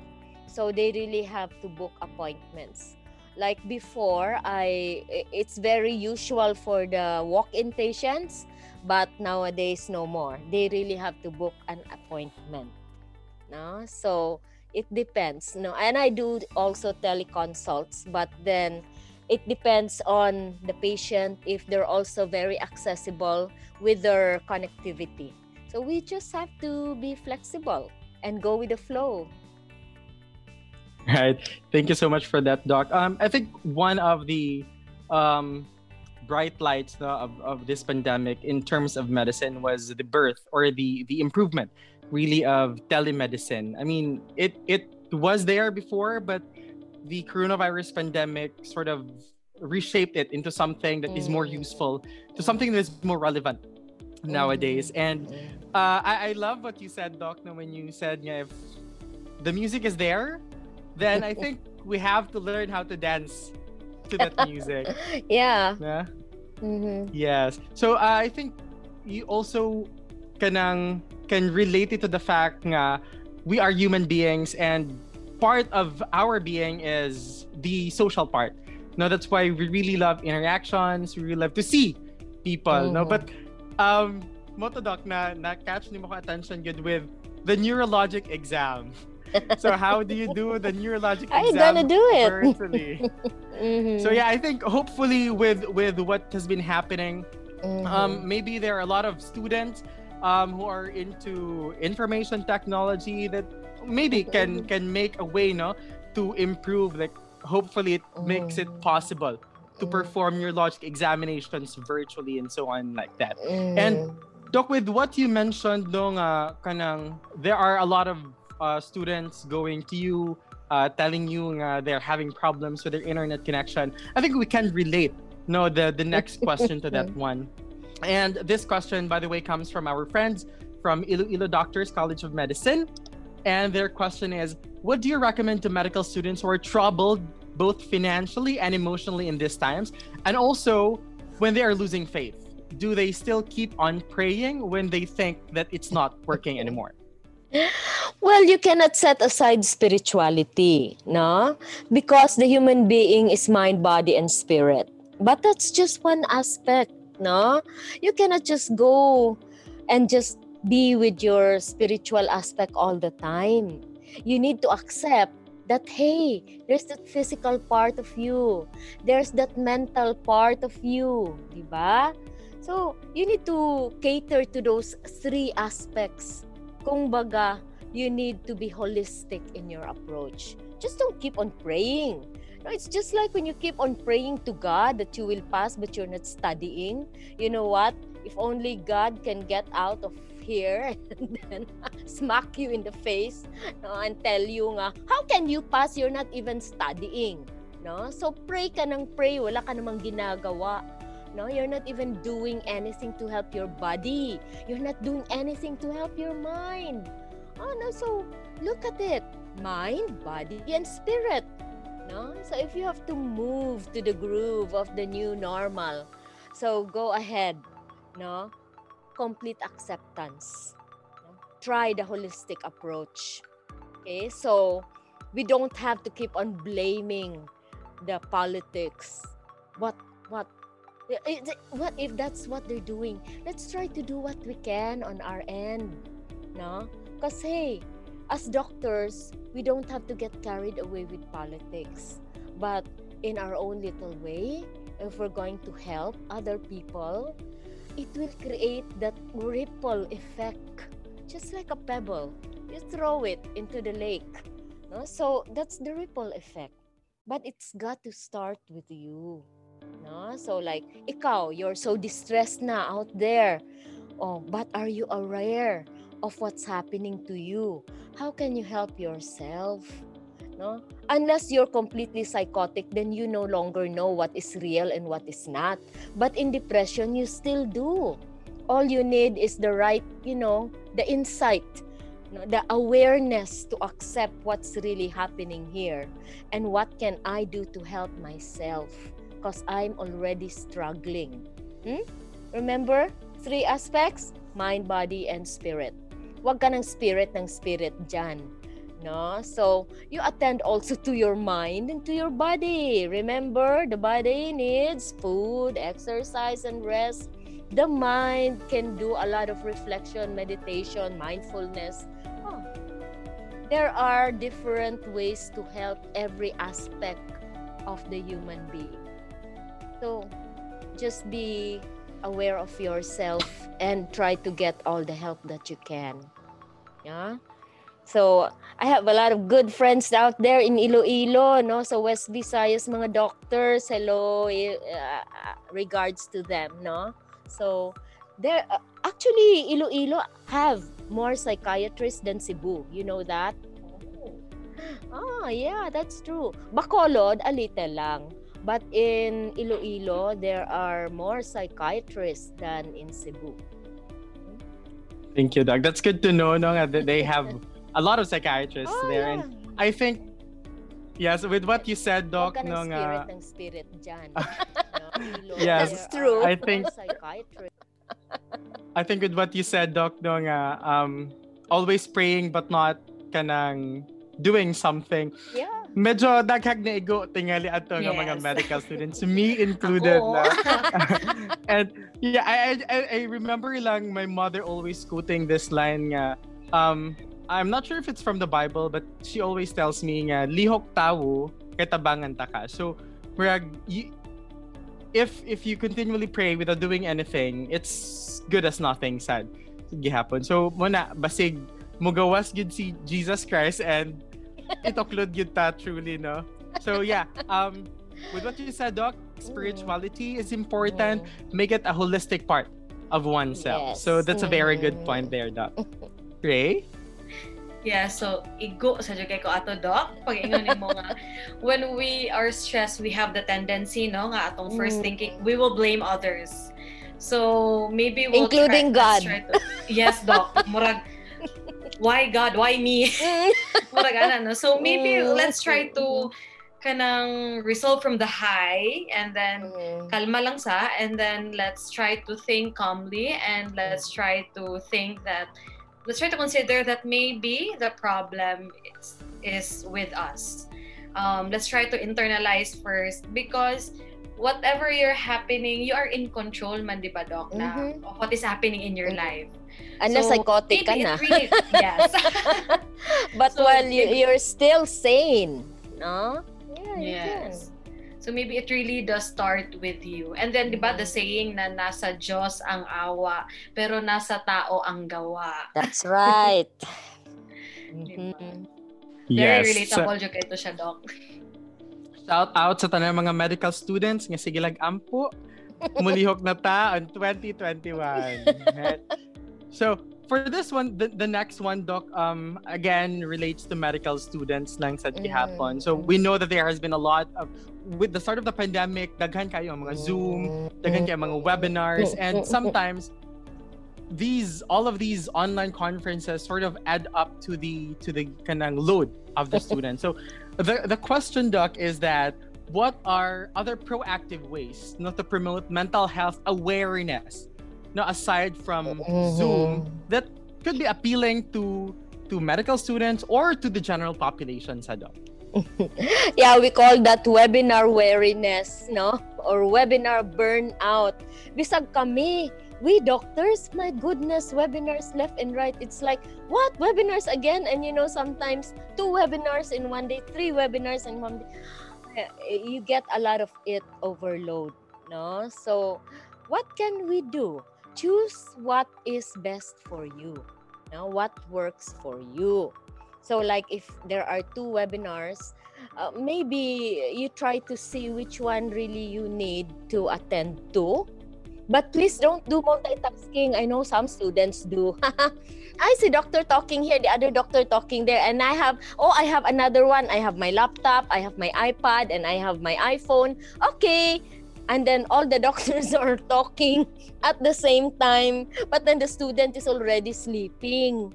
No, so actually, we in the faculty, we talk about it, no, because I'm concerned. I know that some students are like that now, and it's part of the webinar burnout, no. So that's why I try to suggest always, like if I have a lecture and I am given 4 hours, my goodness, I do not consume the 4 hours, kasi even I myself am going to listen to my own talking for 4 hours. I'll be sleeping.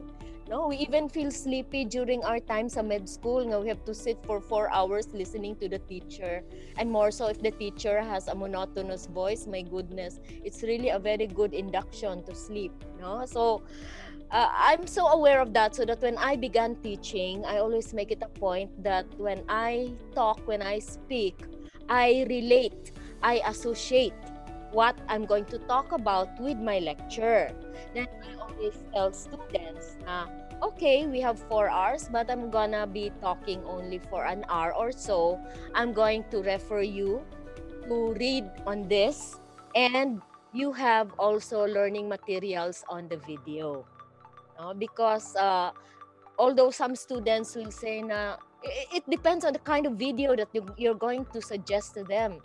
That's why I watch the video first before I get to let the students watch it, because I will also try to see for myself, di ba kung magdukaan hindi kaya ako maantok nito, or I'm just watching this, because I always try to see the student from their point of view, not just my point of view, because I learned a lot when I was a student too, and I try to learn positively, no? So I know what it means to be a student and you're just listening to somebody who can be quite boring, no? So you as a faculty, there should be a development also training for the faculty, how to make the lessons interesting, how to interact with the students.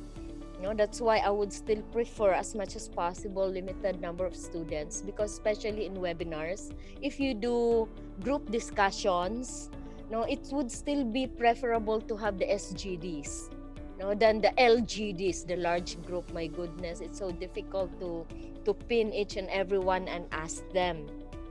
But it's just nice that there are really schools who still stick to the SGD of about 10, as many as 12 probably to a group. That's very acceptable, and the learning there will be more appropriate and suited for the individual needs of the students. Because now, di ba, in OBE, we don't only try to gauge the students through pen and paper na. Now we try to look at the different facets of intelligence of every student. And then, because there are some students who are good in reporting, they can assimilate their knowledge like that, but they may not be that good really. They can pass, but not really that good in pen and paper. So in OBE, there are actually 10 facets. So I guess you're also aware of that. It's been oriented to you. Hopefully in other medical schools, if they're not yet practicing it, but I do believe that most med schools do, hopefully they will look at it also that way. Now, it's not always the students at fault here. Sometimes it's the faculty as well. Yeah, there's a saying, if 30% of the students fail, actually it's no longer the students' fault, it is the faculty. The faculty should always ask, why did a lot of my students fail? I don't feel happy when I have a lot of failures in my students, because I always wonder, where did I go wrong? I was not able to impart properly. But of course, some of my colleagues may not agree because they feel happy when they fail a lot of students, but I don't. Because for me, it reflects on my teaching. And I would rather be very happy when students recall me because they learned something, rather than a student who say, ha, kato siya, terror gyud ka ito, sus, di ko ganan ato, no? It's always nice when you meet a student when they become a future colleague na and say, oh, kabaw ka dok, I always remember you because you talk about this and that. I'll feel honored.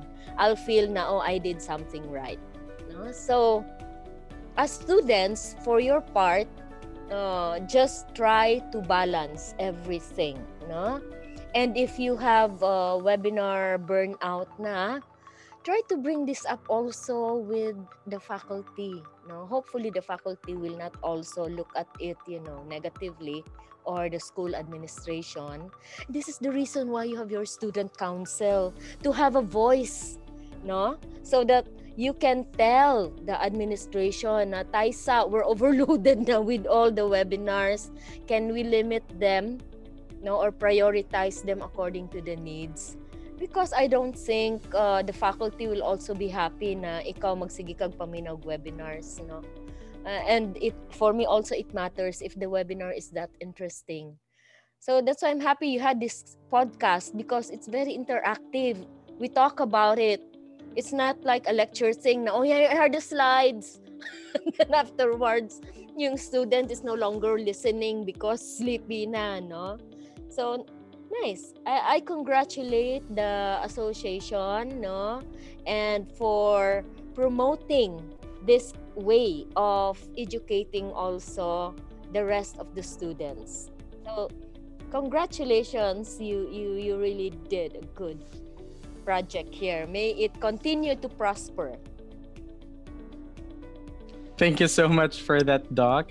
So shout out to the officers of APMC SN Visayas. Great job for this podcast. Now, one point lang I noted while we're talking, Doc. I think communication also is key in terms of the faculty as well as the students. And I think there has to be kanang a sort of connection between the two, and there has to be respect on both sides. Yes. You cannot just put everything on the student, and the student also cannot put all of the blame side on the part of the faculty. So yeah, Still I think communication. Yeah. True. Thank you so much for that, Doc. Yes, Ray? Yes, also about the communication, no? So I think really it's important na we meet halfway, because it's hard manggod na kanang one is trying to reach more than the other. So, di ba mas kapoy siya on one side. So, how about na mu-meet gyud siya sa center so that equal ang efforts as well as equal sad ang ma-reap nga benefits. So, I also appreciate, Doc, nga doctors like you nga kanang effort, there's extra effort nga to keep the interest of the students. Okay, it's very hard to regulate. The students are in the comfort of their own homes, so it's very easy to lose kanang the attention span of the students. Okay, you cannot control their environment because we are in our homes, and our homes are supposedly our safe haven or a place where we can relax. So we really appreciate those doctors nga who would go an extra mile, nga kanang dili lang siya pure lectures, nga there are interactions as well, nga kanang ma-entice ang students to stay sa lecture, ana. Yeah. That's true, Ray. No, especially when you're having your online class sa imong bedroom and then ikatalikod nimo kay nara sa imong bed. So that's very kanang sana attracting Yes. to our eyes. Right. Mm. But Very yes, conducive for sleeping. true. Uh as what Rhea said, Doc, no, I really appreciate sa yun nga if the faculty um gets out of their kanang routine bitaw of just teaching, but kanang they try to make the students learn rather than kanang just put all of the information sa student. So thank you so much for that, Doc. And I think related sad siya ang ato ang next question. We go back to telemedicine. There is a problem though, Doc, in terms of the confidentiality Yes. or the sensitivity no of the individuals and kanang maybe there are other ways to deliver quality healthcare to those who are in need. So this question comes from our friends from the Cebu Institute of of Medicine. Are there any other ways to deliver mental health care services to people who need them?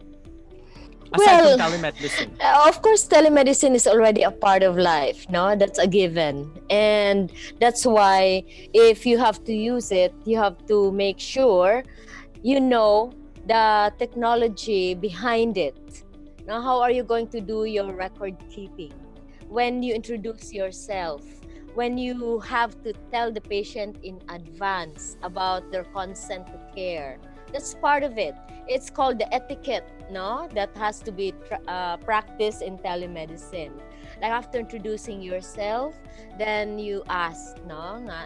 Are you giving your permission that we're going to discuss about your illness, but this can actually be recorded for my purposes and documentation, so that we will have a record of your illness in keeping. No? So you just have to explain everything. But then still, you have to ensure that when you talk to them, it is confidential, what they have. No? Now, you cannot totally get out of confidentiality thing in telemed. No? Especially, mahack, mangganing bangko. So how much more for the records? No, it can be hacked, of course. Hackers are also getting more intelligent nowadays. They know their skill pretty well, especially the Filipinos. No, you know, Filipinos are very, very innovative in that aspect.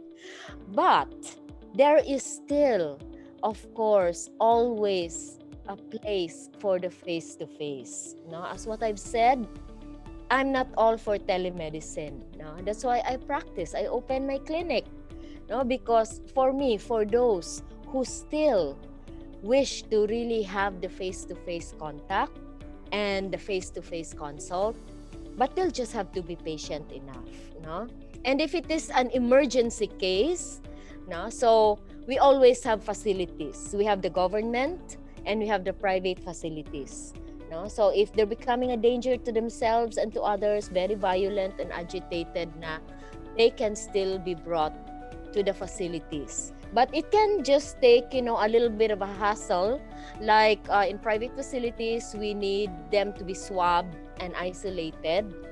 And soon in the Center for Behavioral Sciences in Soto, we're soon gonna open again. But there will be steps, there will be protocol, there will be contingency plans, no? And there will still be, of course, the telesite. No? We were not going to get rid of that. But sooner or later, we will be starting, hopefully by next year, limited face-to-face. No? That is still a plan. The contingency plan is already laid out. It just need to be implemented now. So we have this, watch and see attitude towards it, but eventually we can't close our doors forever, so we really have to go back to the face-to-face, but limited na siya. It won't be like before, like we're seeing 100 patients OPD every day, no, but then it will probably start off with just a few, like 10 or 20, combine it with the teleconsults. Okay, so that's how it goes. No, we'll have to face the music and dance to the groove. I say that again because it's true. No, so pandemic, virus, the coronavirus, whatever mutation it's going to undergo, it's here to stay. So we'll just have to adjust to the new normal. But eventually, face-to-face will really come back. And there would still be a place and need for it. As what I've said, there are certain examinations in the physical exam that is very difficult to do virtually. No? So, number one, dyan ang neuro. But then, well, and other medical specialties also, no? How can you auscultate, for example, for RALS? Saan man na nimo? I cannot hear. And then you'd say nga na ay RALS, or let's say it's pneumonia, no? Of course, you will order your laboratories. But it's different when you see the patient and you really listen to it, no? Or the bruit or the murmurs. How are you going to hear that? With you can't do it, no, virtually. So there will still be a place for the face-to-face, but it's going to be limited, and there will be precautions to be taken into consideration. So don't lose hope. There's still other ways and means. Right, Doc. I can just imagine asking your patient, sir, pag palihog kape, magtesta sa imong cranial nerve 1. Palihog simot sa imong kape. No? Virtually din ko, no? So, yeah, kidding aside. Yes, Doc. Kidding aside, I think the important thing here is with telemedicine, we still have to learn more. No? Yes. I mean, it's here, and if it's here to stay, we have to continually learn more and learn the things nga pwede unlearn, and then learn some more pa yun. And then practice more as well, because, it may sound cliche, but practice makes us perfect in some sense. So, but if we continually practice telemedicine side, we get to know, we get the hang of it side. And then I think another important thing side that we have to remember is, even in telemedicine, we still have to remember that there are bounds in terms of healthcare. That we still have our limitations, and that it does not mean that because we are in a virtual world, mawala na tanan ang atong gi-practice in the real world. And one good thing sa di mo gi-point out, Doc, is planning. As early as now, if we are going to transition to the new normal, I think it's very important for us to plan well, so that maybe if we fail, no, gamay na lang atong failures later on. Yeah, because no plan is really that perfect, no? But it's a work in progress. So eventually we'll get there. We'll continue to improve. Yes, thank you so much for that, Doc. Ray? Yeah, so I also agree about the telemedicine, Doc. No? So each approach that we do to our patient, they have each of their own advantages and disadvantages. Telemedicine could be advantageous because it's convenient and it's safer for our patients, especially times now. Pero in the physical sense, nga kato neurologic exams, there are still a lot nga kailangan jud siya og physical sense. But right now, it's a bit of a disadvantage because katong daghan kay hassle going in sa hospital, and then the fear also sa patients nga hala kasi masakit na noon ko nga ganahan kita ko magpa-check up pero basin masakit ko og samot if moadto ko hospital. So di ba there are sa pagkakaron telemedicine murag ang prefer sa most, especially for those nga na access to internet connection. But then again, in the new normal, we kind of have to adapt, and if pwede na ang physical check-ups or physical nga meetings between patients and doctors, it's still nice na we will still have the telemedicine, like maybe for kanang consults lang, Doc, nga you are done na with kanang physical ni mga examination, so the follow-ups could be telemedicine, so that kanang mabuhi gihapon ang telemedicine. Yes. Because actually, it's a nice means that's why no? it's going to be like a blending process, no? So there might come a time na the patient will come in personally kay first consult, but eventually mo follow up na siya sa telemed, no? So pwede ra gyud na siya. But then we cannot do totally without. Eventually nga wala na joy face to face, no? There will be. There will be. But we will transition into it, no? Yes. Yes, thank you so much for that. So the key there is kanang transitioning, well-planned transition to the new normal. And at this point, we are down to our last question. This comes from our friends from Doña DRTR. Okay, so the question is, where are the best resources for suicide prevention and mental health problems, Doc? Best resources, oh my goodness, look at them in the internet, ang dami, no? There's really a list of all the credible sources, no? But of course, the school has also to be very supportive of this. No? As what I've mentioned earlier, na once it is already established in the school as part of really, for the students, that there is a mental health program for it. Every now and then, there might be certain talks and webinars about it coming from, of course, the experts in mental health profession. And yes, if you really need it, then you can just go to the internet. No, it's just a click away. No, there's a list there. There's an official list of all the free online. If you want really the national, there's the national, but there are also certain regional services. Okay, so if you are from RTR is in Tacloban, try to Yes, Doc. get in touch with EVRMC, the East Visayas Regional Medical Center. If it's not only pandemic, sometimes I reach there, and I do some lectures for the residents. Because, I'm one person, I like to travel when I'm invited, I go.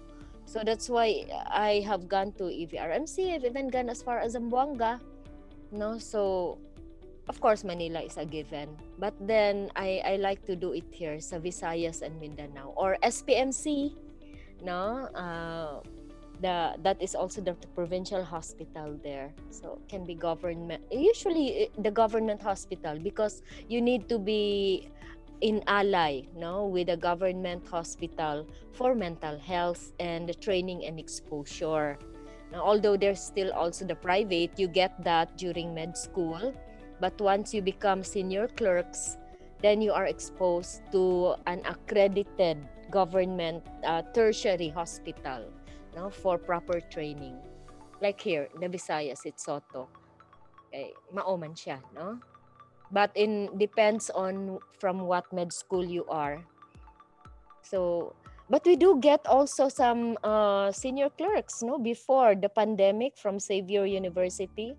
They have their psych rotation in Soto, in CBS. It depends. Although you have the SPMC in Davao for Mindanao groups, or let's say the Zamboanga for those in other parts also.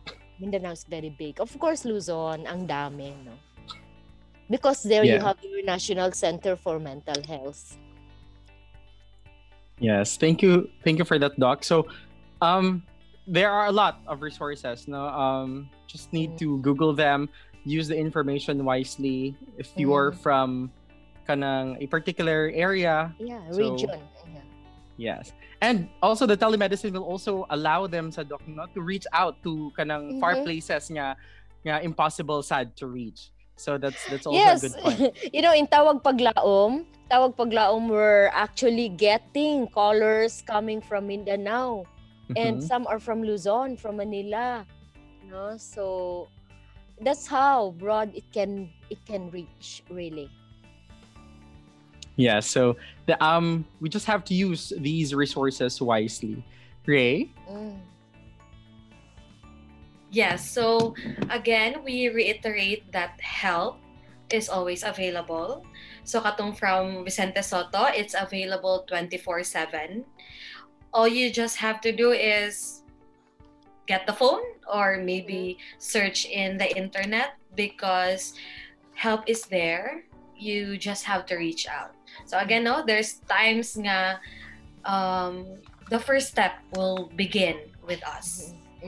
And then it's there, they are willing, and they may be able to help you if you just let them. And it's a good way to be self-aware, to know more about yourself. You are helping yourself. All right. So, kanang mental health muna siya og Hogwarts. I am not sure mga Harry Potter fans out there, correct me if I'm wrong, pero sa Hogwarts, di ba, they say help is given if to those who need it. Sakto ba na siya? Or help is given to those who ask for it, or something like that. So, yes, at this point, by the way, I'd like to correct myself. That's Doña Remedios Tira Mualdez Medical Foundation, College of Medicine. RTR, And we also, yeah. RTR. And also like to acknowledge our friends from the University of the Visayas Galias College of Medicine who sent one of the questions as well earlier. Yes, so at this point, I think we are now done with our podcast. I'm sorry, Doc, na I initially asked you for a 1-hour podcast, but it seems nga we've reached 2 hours for this very informative session. That's okay, no? Because whatever I can do to help and to clarify, to educate, it would be an honor on my part. No? So thank you for inviting me. And thank you for being here. Thank you for those who are listening from all the med schools. Hello. Take care of your mental health. Yeah, shout out to everyone who's listening. Now, at this point, I'd like to read the certificate for Dr. Glenda Basubas. The Association of Philippine Medical Colleges Student Network, Visayas Region, Health Policy Committee, in partnership with Silliman University Medical School and SMS Vital Science, certificate of recognition is provided to Dr. Glenda Basubas for sharing her time and expertise as guest speaker during the second episode of Tell Med About It, a webinar series conducted last December 26 via Facebook Live, given this 26th day of December 2020. Signed by Edgar Frederick Crios, the Regional Vice President, and Odyssey Key, the head of the Regional Health Policy Committee. So thank you so much, Doc.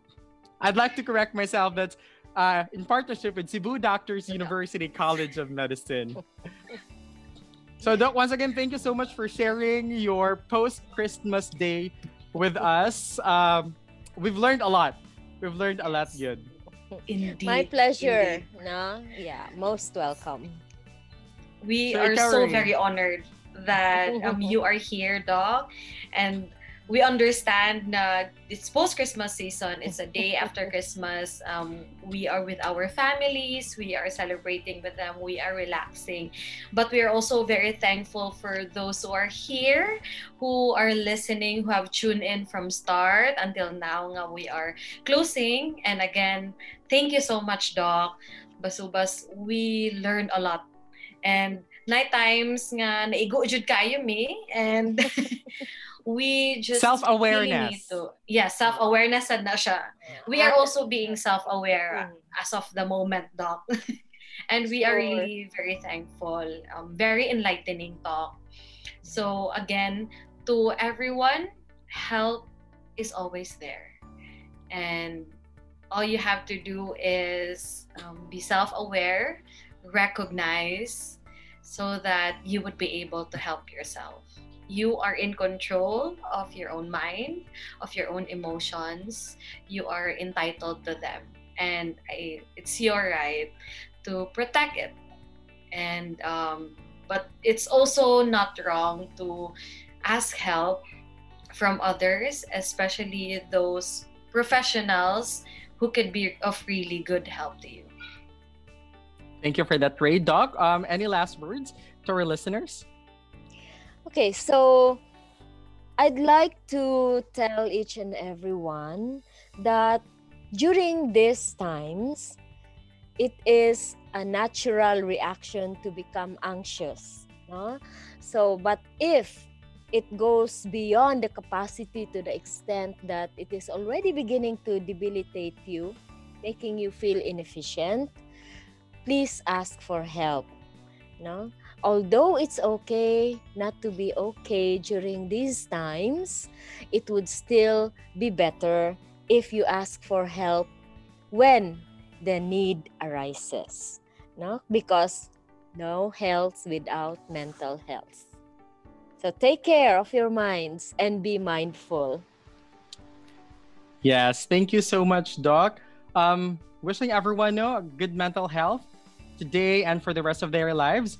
In line with this aside from this podcast, Cebu Doctors University will also be hosting the annual regional convention. And with that, we are inviting all of you to join us for this event. For more details, Rhea, would you like to plug this event?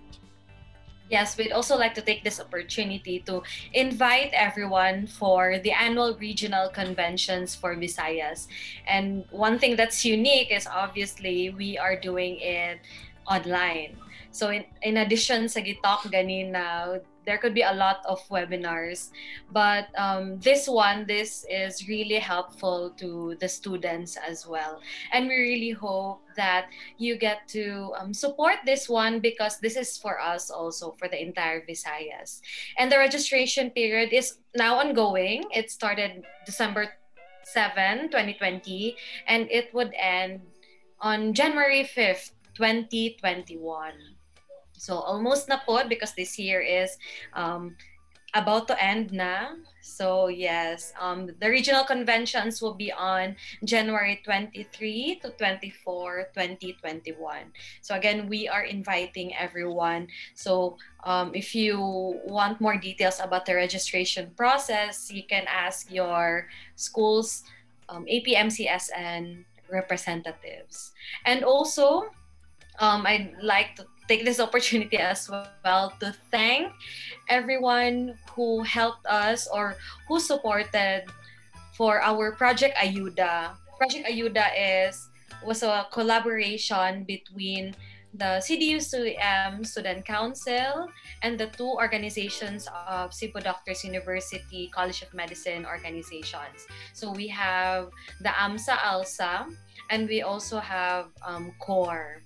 So for the Project Ayuda for Typhoon Ulysses victims, we were able to raise 169,147 pesos. Wow. So the benefactors here, we also partnered with the APMCSN. So thank you everyone again to those who supported this cause, and we really do hope that our brothers and sisters who was affected with the different calamities was able to benefit from this as well. So I think muna to siya, Di. Yes. Thank you so much, everyone, again, for those who supported Ayuda. And yes, thank you so much, Doc Glenda Basubas. Thank you, Ray, for the second episode of TELMED.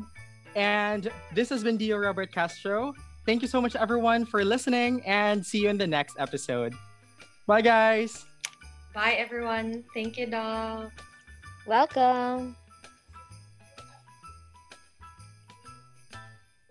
Have a Merry Christmas. Oh, sorry. Happy New Year, everyone. Happy holidays. Happy holidays. Ako nag-stop ang stream. All right. Thank you. Thank you. Thank you again, Doc. Thank you so much for your time, Doc. Welcome, everyone. Very Thank you so insightful talk. Yes, Doc. Can we have a picture taking, Doc? Okay, sure. Okay. And also, Carl as well. Turn on your camera, Carl. O ganiha ra gid si Carl, wala jud siya mag. Basi natug ka, Carl, ha? Wala, Doc. Yeah. Sige, go. 1, 2, 3. Okay. Another one. Ani, Doc. Do the ang APMC pose. Ana, is that the one? Yeah. V for Viva Visayas, Doc. Overlap siya, Doc. 1, 2, 3, smile. Yay. Thank you, Doc. Thank you so Thank you much, again, Doc. Doc. Thank you, Doc. Happy holidays. Happy